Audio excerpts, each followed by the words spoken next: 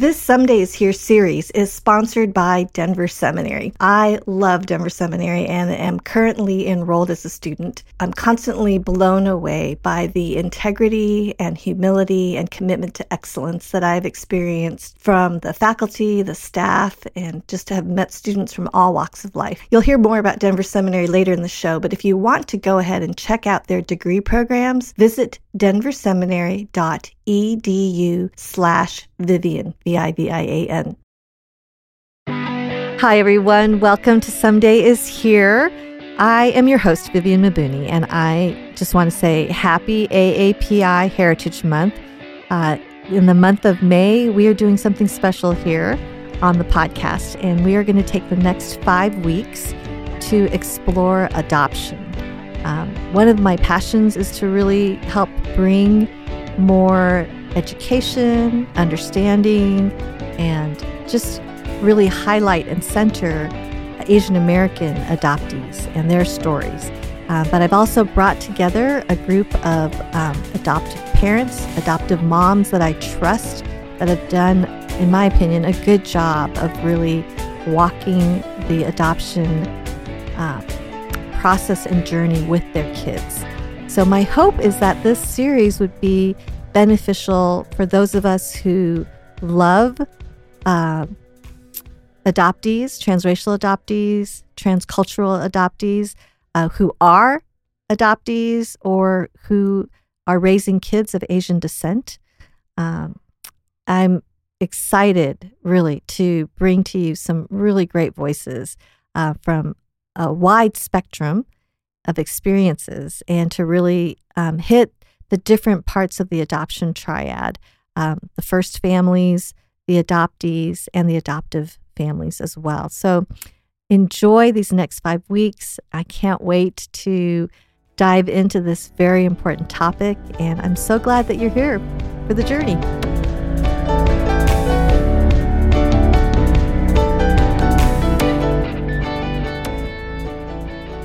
All right, everyone. Welcome back to Some Days Here. Always good to have space and opportunity to connect with incredible AAPI leaders. I am thrilled today to actually reconnect with Gordon or G or Gowe, however we want. We'll probably use those names interchangeably, but a connection through EPIC movement, which is the Asian American Ministry of Crew. We'll be able to talk about some of that, but just a really powerful story to share with you today. Just to give you a little bit of background, I am honored to have the very first hip-hop artist on the Someday is Here podcast. So yay, here we go. But Gordon lives in Seattle, and he has really, we will link this all in the show notes, but a video that I continue to share with people because it is so powerful called I Wonder. And it really is about his adoption story that he finds out. So we're going to unpack some of that, but we'll talk more about Gordon's work, with his writing, and just his vision. And I love his tagline that music is a window to the soul. And this has been just evident in the work that he does. So we'll be talking about some of that, but welcome, G, to the Some Days Here podcast. Thank you so much for having me, Viv. We were talking a little bit off air, but I just love the vision of the podcast, and I'm truly excited to be here. So thank you for that great intro. Oh, well, it's an honor to reconnect with you. And I think over the years, at maybe EPIC conferences, there's just like some overlap here and there, but I've just always been just a fan of yours. So it's great to connect with you again. Oh, thank you. Yes. So for our listeners, would you mind just kind of giving us a little bit of your ethnic journey, your spiritual journey, and your adoption journey? If you're able to kind of braid them all together, that's great. But if you want to separate that out as well, that's totally fine too. But we'd just love to help our audience to get to know you better. Yeah. So, I mean, as far as faith and adoption goes, that's a little bit later on, but ethnic identity growing up. So I grew up in a first generation Chinese American household. So growing up, my grandmother spent the most time with me, and she spoke to me in Cantonese. So growing up, that was the first tongue that I spoke. I remember even when I went to elementary school, I had to take ESL because I didn't speak English. Like no one in my household spoke English. Wow. So growing up, you just kind of get to know other kids in the neighborhood, and I had a good mixture of different friends, people from Asian backgrounds. I had some white friends, Hispanic friends, and it was a pretty good mix of people, that we're able to hang out with. So growing up as an Asian American, you always kind of feel this duality where you're like, okay, so I have these customs at home that I practice, but when I go to school, I don't really see that going on. Yeah. And there's this whole other world of American culture. So what does that look like? Where do we fit in between those two spectrums? But I think as I got older and older, my appreciation for my ethnic background started to kind of blossom. And then right around 17, 18, some adoptees, they might have, discovered that they were adopted, or maybe they just look different than their parents, and they're like, okay, dead giveaway. Right. But, you know, um, when I was 18, I found out that I wasn't Chinese. Like I found out I was Korean because I was adopted from Korea. So that was just a whole different type of adoption exposure for a long time because I didn't really know how to process it. Yeah. I just kind of ignored it. So I remember after I found out that I was adopted, I was like, oh, okay, so I'm adopted. What does that actually mean? How does that practically play out in my day to day? Oh, it's too complex. I don't want to think about it. But never was it one that I wasn't trying to suppress like negative or angry emotions towards my birth mother or anything like that. It was simply because I didn't know anyone who was adopted. So it was way too complex for me to try to process on my own. And that kind of coincided right around the kind of spiritual pillar of my life because, again, I didn't grow up in a Christian household. So I didn't come to know God or Jesus until I was in high school, ironically, right around the time that I found out that I was adopted. And so that was kind of the beginning of my journey.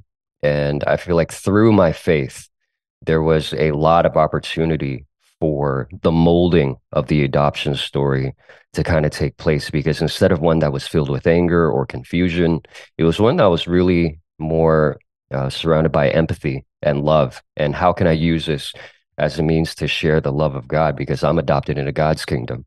And yeah, when you think about all of those things mixed together, I guess that's kind of like a very quick, loose outline of Yeah. how all three play a part into who I am today. That's incredible.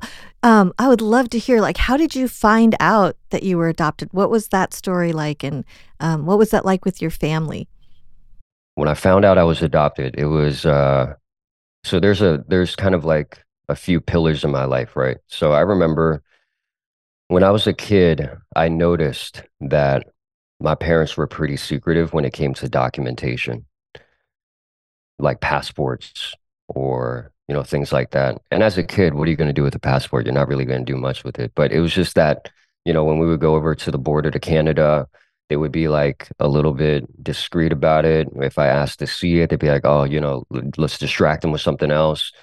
And I remember one time just out the blue, I remember because in my mind I thought I was born in Seattle, but one time I was watching TV with my grandmother, and I don't know why I asked her. I was just like, "Hey, grandma, where was I born?" And she said Hong Kong.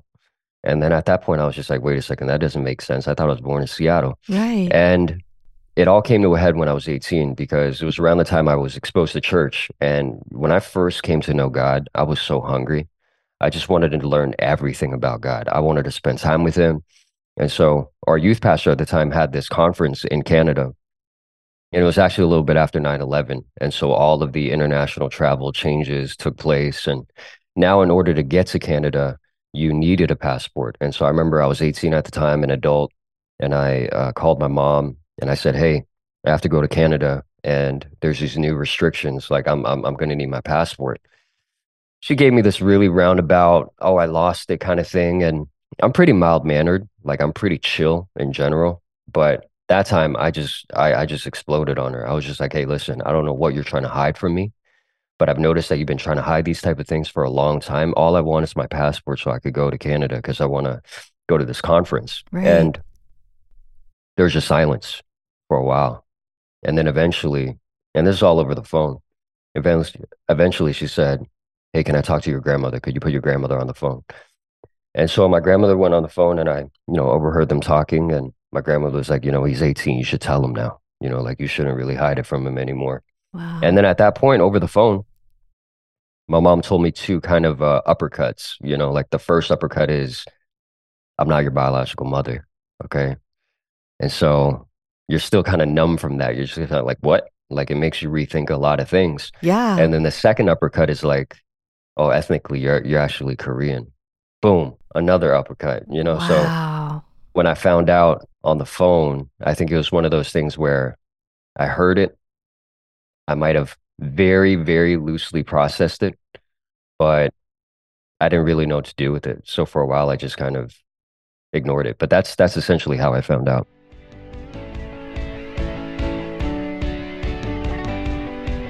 As I mentioned at the top of the show, this 5-episode series is sponsored by Denver Seminary. For more than 70 years, Denver Seminary has prepared and sent thousands of graduates into the world. What I love is that Denver Seminary's community is represented by more than 50 denominations, and it's uniquely known for demonstrating steadfast dedication to the unchanging foundations of biblical faith while being committed to charitable orthodoxy and deep relationships. Denver Seminary offers several fully accredited degree options to students with courses delivered either on campus, fully online, or through a blended delivery model. So this makes exemplary theological studies available to anyone and from anywhere. And I have loved being in class with students from around the world because it just enriches the study of the Bible and of theology.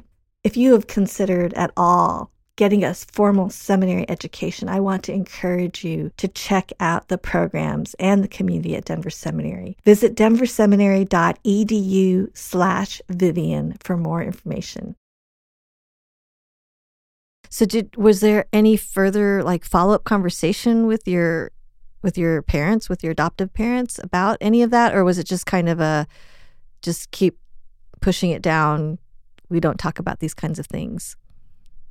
The thing is, there was never any shame around talking about it. My parents, especially my mom, right after that conversation, she actually dropped everything and drove to my grandma's house, which is where I was at. Wow. And she just wanted to sit down and talk. But I think at that point, I don't know if it was denial. I don't know if it was just, I'm at a place where I'm still trying to question everything and I'm not even ready to process it with you yet. But I just didn't necessarily want to talk about it because I didn't understand what the end game was. Like, what is the point of talking about it? Is there going to be a resolution? Like, can we just magically correct things or whatever? Like, I think it at a very early stage, it dawned on me this is going to be a long process. And I'm not trying to get any quick fixes. I just want to kind of slowly let it play out. For right or wrong, that's kind of where my mind state was at. Wow. So from that point, what was the process like for you as you continued this long process of just kind of unpeeling the different layers? Like, what were some of the moments for you that you can remember, or were there people that God brought into your life or other adoptees? Like, how did that process really begin for you to kind of move into, really discovering more? Yeah, so I think that I didn't really even talk about it with a lot of friends at the time. I just had this impression that if I talked about it with someone, that they would automatically reject me from their circle for whatever reason. Like at the time, I didn't have that many Korean American friends.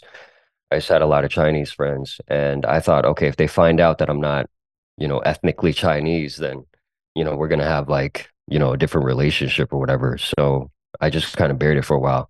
Ironically, this actually kind of ties into Epic because during one of my short-term summer missions, I ended up going to Hawaii. This place called University of Manoa. And when I went there, I met with, students from all over the nation. I think I was the only one from Seattle. But I remember meeting these two sisters there. They were both Korean. And I don't know if the topic of adoption came up in conversation or something like that, but in that moment, I just kind of felt comfortable to talk about it. And it wasn't, planned. It was just kind of very spontaneous. And when I brought it up, my fear was that, okay, Korean people are going to reject me, and then Chinese people are going to reject me.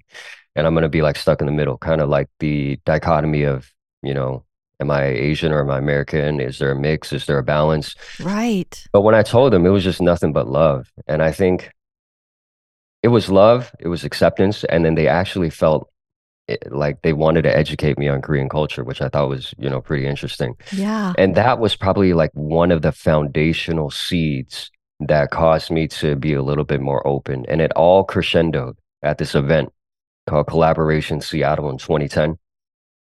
I got I auditioned for this talent showcase.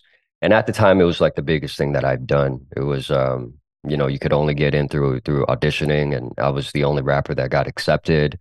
And I Wow. remember thinking that, okay, this is probably the biggest event, so I really need to write something that's going to be unique, that is, unique to me, my story. Well, what if I talk about the most vulnerable thing that I have been wrestling with, which is this whole adoption thing? And that's essentially the genesis to writing I Wonder, Oh my and goodness. I just got so that's goosebumps. that's when it like publicly came out. And then that's when I just started to receive love from everyone. So all these false ideas or notions about acceptance, it was the complete opposite. Like receive love from all parties. Mm. How did your parents react when they saw your music video? I think my grandmother was very insecure, along with my mom. I think and in my mind, I thought, what? That's such a foreign concept. Like, I'm not, like you guys are my parents. Or I'm the closest to my grandmother. My parents had a restaurant growing up, so they didn't spend as much time with me. But my grandmother's was like my mom and my dad. So I think it hit her the hardest because um, she just interpreted the song or the desire to want to meet my biological mother as almost an inadequacy of the way that she raised me. Because in her mind, she's like, well, if you're truly happy with the way I raised you, like, why would you want to go search for your biological mother? And for me, I had to explain to her multiple times that, the heart behind wanting to meet my biological mother is not to fill a void that's missing within me. Really, really, I really want to share the gospel with her because I want to be able to use this as kind of a redemptive and healing experience for her. Because who knows what type of insecurities Yeah. or pains or hurts that she might have. Yeah. But knee-jerk reaction, that was kind of the feeling from my grandmother and even from my mom. I think my mom was a little bit more open, and she understood because my dad didn't meet his dad until he was, a little bit older, not through adoption. He just, his dad just kind of jumped ship and just neglected his responsibilities. But there's a little bit of understanding there, but the undertone was insecurity. Sure. Yeah, it really I'm curious because there's that whole just the immigrant experience and language, um, and the complexity. How did how did the adoption come about? Do you know much of that story? Like your parents adopting from Korea, or how did that? Yeah, how did that play out? This is something that I feel like is still very raw for my mom. And uh, I have friends who, have gone through miscarriages before. And for some of them, it's like, very traumatizing. It's a very difficult situation. So for my mom, she went through, I think, four miscarriages. And I think the last one was the final straw because they didn't find out until, the baby was born. It was like a stillbirth. And after that type of like emotional trauma that my mom Mm, went through, one distant family member, it could have been a cousin or a great aunt or something like that, had suggested, hey, you've been through this multiple times. Would you ever consider adoption if you still want a child? And I think it's because they had gone through some type of adoption as well. And they reached out to this organization called Holt, which I think they were referred to from that cousin. And I don't know how they do it now. But back then they like sent like a catalog or something. And they looked through kind of the catalogs together, and they were open to a son or a daughter, but I think a lot of the children that they saw, I think I was the only normal child. And I think I was the only one that kind of showed up after like three or four requests for like new babies or like new catalogs or something. I had only been in there for a very short period. And then I remember my grandmother was the one who was like, I really like this baby. And that's just kind of how they proceeded with it. I think the whole process, because they do background checks and all that, would probably take about, I don't know, anywhere between 12 and 18 months. But the genesis of what even had that, the genesis of even looking was through a series of miscarriages plus the recommendation of a cousin. Wow. Wow.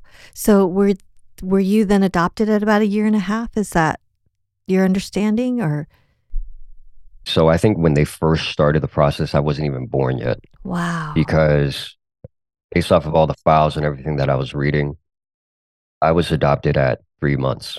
So I came to Seattle. I arrived in Seattle at 3.5 months. So it was very fast. Mhm. Mhm. Well, I love how God is just his timing is just right and he brings the right people at the right time and there's kind of our personal growth and development and then his overarching bigger story on our lives and I think that I think what was so moved me about the video was you had known of your adoption and you were picturing what life would have been like for your first mom. And the the video is just so well done, but just this sense of possibly a teenage girl finding out she's pregnant, and then there's a part where you were wondering, like, I love music. Maybe I learned to love music because you love music, and just I just want to say thank you. And it was such a video, G, that honored her, and I just think that that was so beautifully done. I mean, there was just a sense of um, appreciation and gratitude and a genuine honoring of her. And I just how did you conceptualize the storyline? Did that come to you like at like one sit down, or was that something that you were marinating on as an artist for a long time? And the storyline and the words, how did that come about for you? Well, first of all, thank you so much for the encouragement. Shout out to the team who took kind of the vision and made it into like an actual visual piece because it started out as just a song.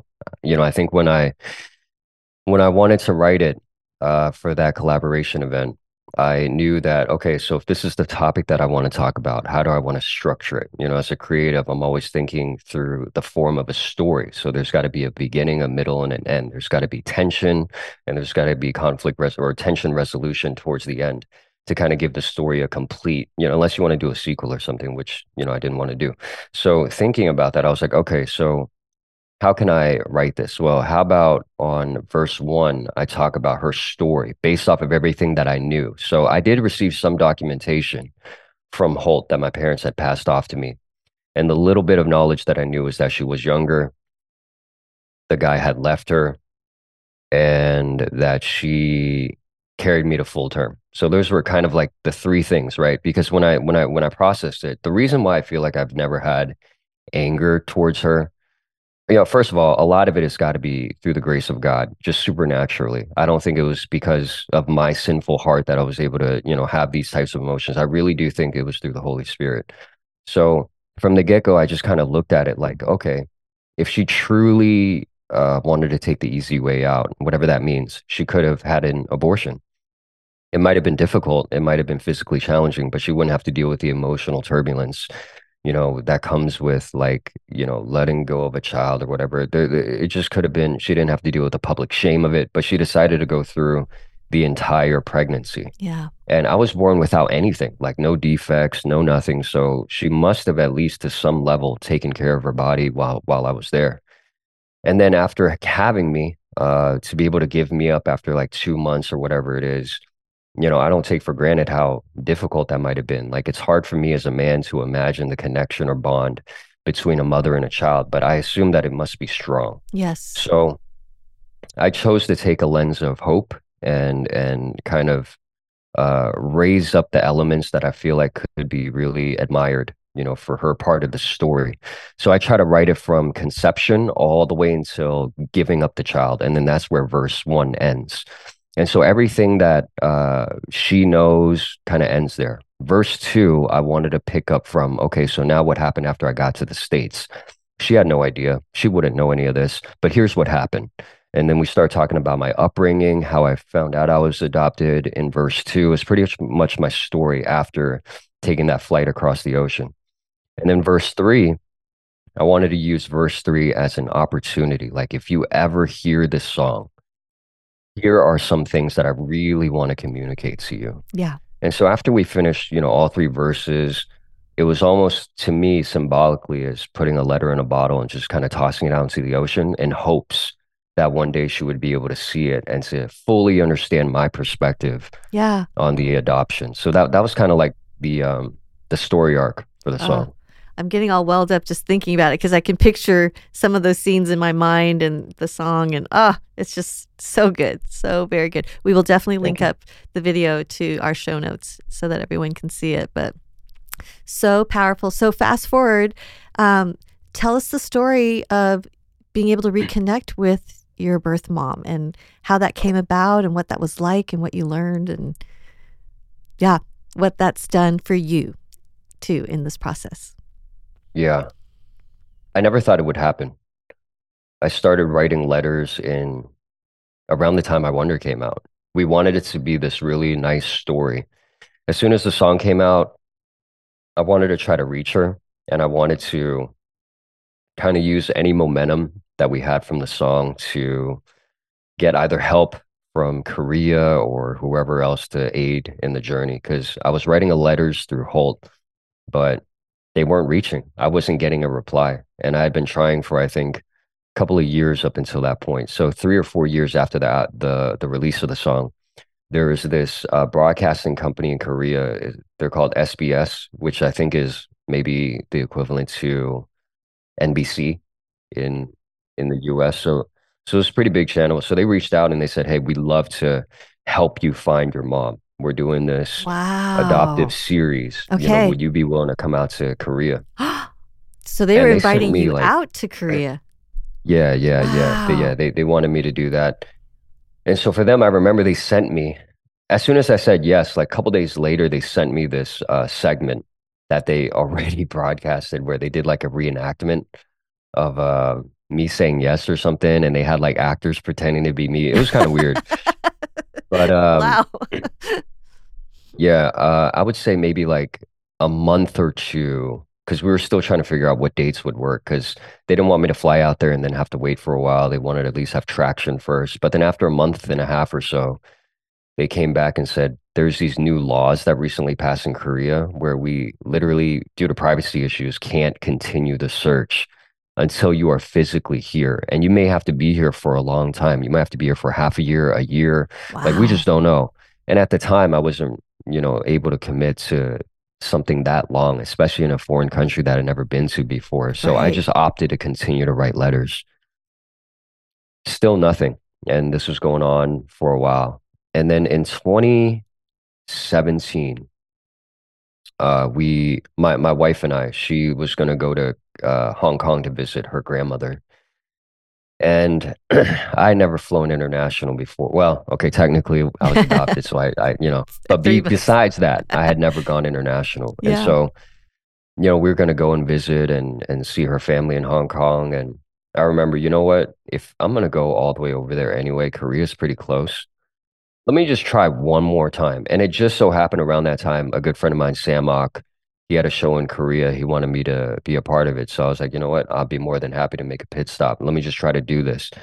So I remember redoing everything, writing a letter, getting in touch with the case manager. In my mind, I thought, okay, you know what? Worst case scenario, if there's no traction, the least that I can experience is maybe to see the holding facility at the adoption center that I was at as a child. Maybe that'll be like some closure or something like that. Um, and yeah, this went on for maybe 5 or 6 months before we left, and nothing.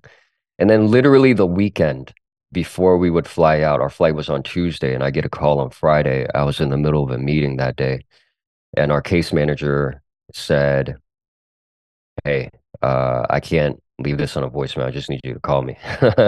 So I called her and she told me that they actually heard back from my biological mother and she said, "You actually have a half sister too." So Wow. it wasn't like a big of an uppercut as when I found out I was adopted, but it was one of those like, whoa, I never thought this was going to happen. Yeah. And we went over there and we got to Korea.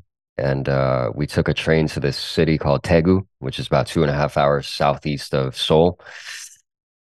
And they set everything up. We met for a good 2.5 hours through a translator.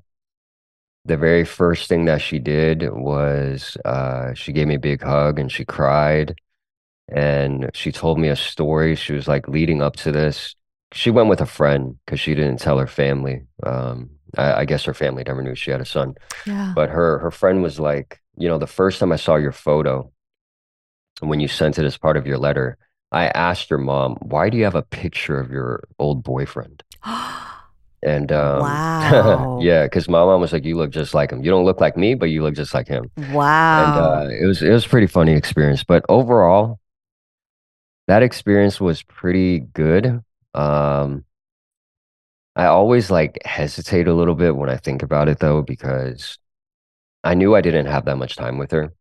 And typically when I share the gospel with someone, I try to have as much middle ground as possible. I try to massage the relationship and to find things that, we both enjoy before I share just how transformative the gospel really is. But because I was so short on time, I was just trying to share the gospel for like 2 hours, and I could tell that there was a little bit of resistance because I think she came from more of a Buddhist background.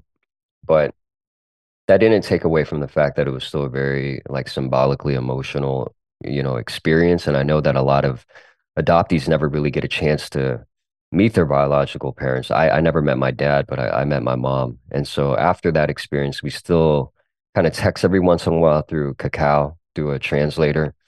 And yeah, I feel like in a lot of ways that relationship is still kind of early, Yeah. in its early stages. So Absolutely. Absolutely. What was it like for you just kind of blending? Because I'm ethnically Chinese and spent a year in Hong Kong. So I grew up speaking Mandarin. I learned a few things in Cantonese while we lived in Hong Kong. My yeah. grandmother also lived with me growing up too. So uh, there's this Korean piece. How has that been for you to just bring together Chinese, Korean, and being able to hold both and even develop more in the Korean side, obviously, in learning that you are Korean? When I first found out that I was adopted, I was naturally very interested in Korean culture just because I wanted to know what it was all about. And I started to learn. I don't know if I ever got deep into knowing how to speak the language, but enough to draw similarities between the two cultures. I think the biggest way learning about Korean culture has impacted me, though, has to go back, goes back to the way that I think God designed me and put a very specific, I guess, passion in my heart, which is a heart for reconciliation, especially among Asian American ethnicities. Because if you look at it historically, there's a lot of tension between ethnic groups.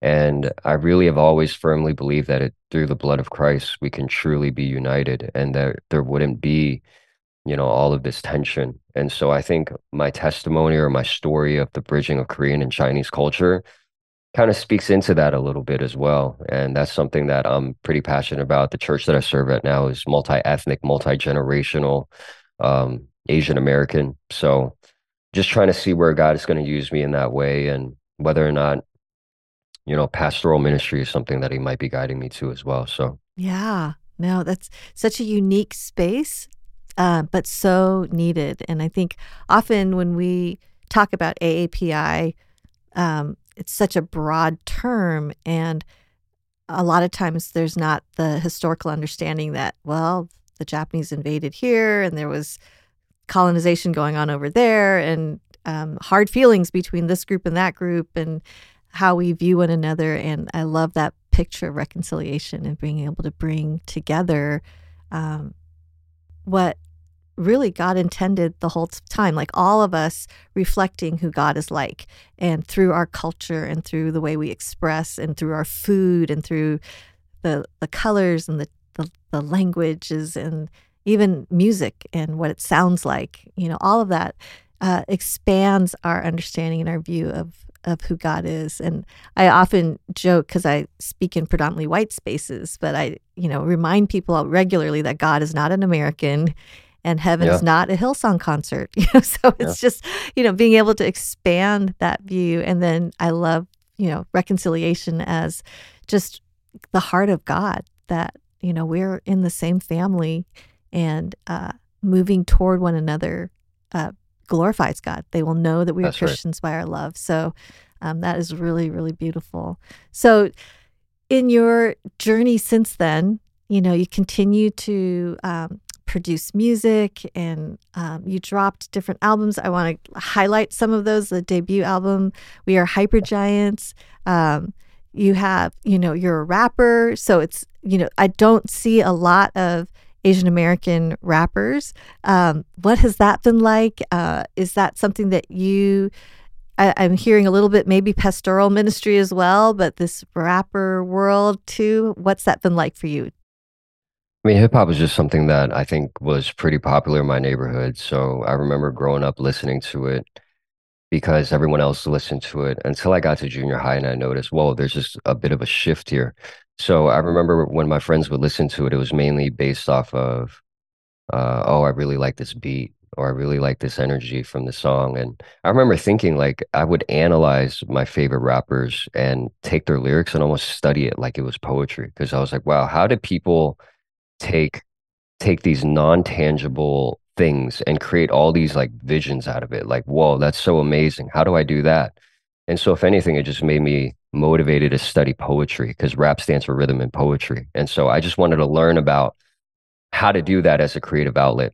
And I think that was something that it was just birthed out of a creative, passion of mine. And I think when I first started, obviously, um, there's going to be some level of discrimination because people typically have an idea of what rappers should be like, or the topics that they should touch on. But I think in our current era, like if I was doing the same thing now, I think a lot of those barriers have kind of been broken down, and there's people from all over. Like hip hop has become kind of an American export to a global kind of phenomenon now. So every country has their own spin on it, and it's unique. And for me, my specific area is this subgenre called jazz hop, where it's the blending of jazz and hip hop, which I've always kind of been fascinated by. I experiment with different sounds as well, but for the most part, yeah, it's been great. That's kind of how I've been able to share a lot of the stories that God has given me, and to talk about love and all these other things. So it's my go-to if I ever want to express myself. That's something that I just start writing. Wow. Do you have like, what is that like for you as an artist?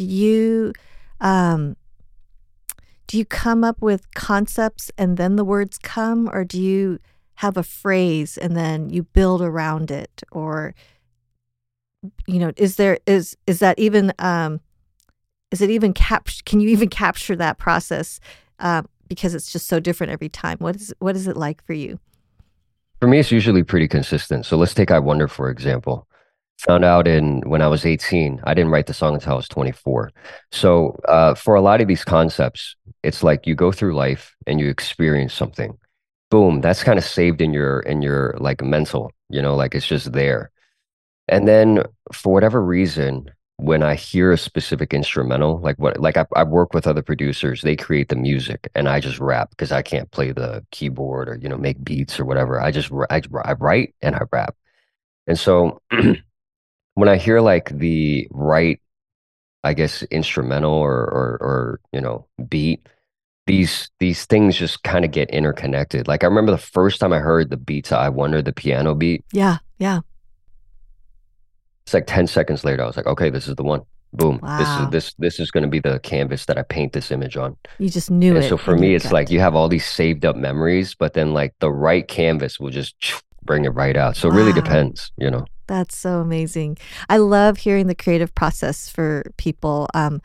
My husband is artistic. Darren, he knows how to draw, and he just naturally. And it's so funny because even when we play board games and there's clay, like he comes up with such creative everything. It's just oozes out of him, and he can sketch and he can paint and he can do anything, and he has never been formally trained. He just knows how to do that. And I do not. So I'm like stick figures. Nothing has changed since second grade.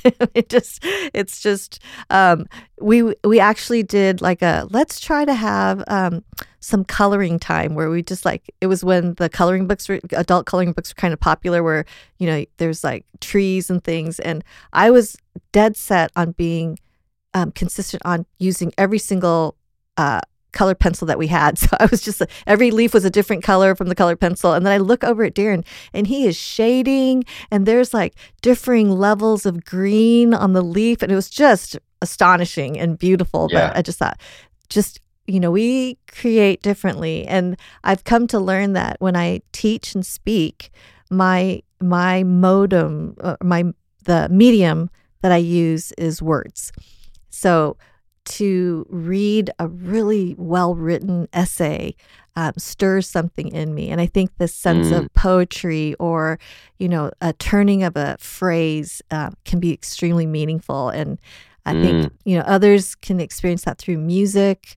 But there's just to me, that's another apologetic to the existence of God and how we reflect him differently. But I love that you are fusing jazz and hip hop too. That is a beautiful bringing together of what I probably would not normally fuse together. So that's really unique. What has been your most recent work that you've been working on? In 2020, I released an album called Jazz Night, and it's sonically very jazz centric and lo-fi hip hop. And I talk a lot about the various kind of things that I've been experiencing since maybe like 2016 or so. In that album, I actually talk about, there's a song dedicated to my daughter because at the time she was just born. And then there's a song called Face to Face featuring a good friend named Jennifer Chung, which is actually the spiritual sequel to I Wonder, where it talks about the entire meeting process. And so for me, it was like Jazz Night was kind of like, and then there's this another song on Jazz Night. It's called Worth the Wait. Another really popular song of mine is called Wait for You, which I wrote as a single. And I remember it was like writing a love letter to my future spouse, just letting her know that I would wait for her and that she was worth waiting for. And then Worth the Wait was just kind of like tying up the loose ends and talking about how that journey has been and how everything has been great. And then how verse 3 is like, now we have, the next stage of life to look forward to in light of heaven. And yeah, it was just really good. Like if I were to boil it down in one sentence, Jazz Night was just kind of tying up a lot of loose ends that were on the original first album. So it was special in that way. Wow. I love that. That is very meaningful. Well, we will link up all of these things on our show notes and want to encourage all the listeners to go find you. Where can listeners find you in all the places? First place is probably Spotify. Just go and search Gowe, Gowe. And then I'm on most socials at Gowe Hip Hop, Gowe Hip Hop. And then that's like Twitter, IG, Facebook. And whenever I have new content, gowehiphop.com as well. But whenever I have new content, I try to share it through all the socials. So that is fantastic. Well, this has been such a great conversation, Gordon. Thank you so much for being willing to share your story and your craft. And I'm just so encouraged by just God's work in your life and your willingness to turn that around and reach others and touch other people's lives. So thank you so much for being on the podcast. Praise God. Thank you as well. I'm actually looking forward to listening to a lot of the other adoptee experiences as well. So I'll be tuning in as a listener. That's great. Well, I will look forward to our paths crossing again at some point soon. Thanks, Viv. Someday is Here is a production of Ivy Media Podcast. It's produced and edited by Angie Elkins, and assistant editor is Ashley Miner. Show notes and graphics are by Nikki Ogden, and the original music is by Joseph Patrick with Passion Net Productions. I'm your host, Vivian Mabuni. To learn more about the Some Days Here community, check us out on the socials at Some Days Here Podcast or at Viv Mabuni on Instagram.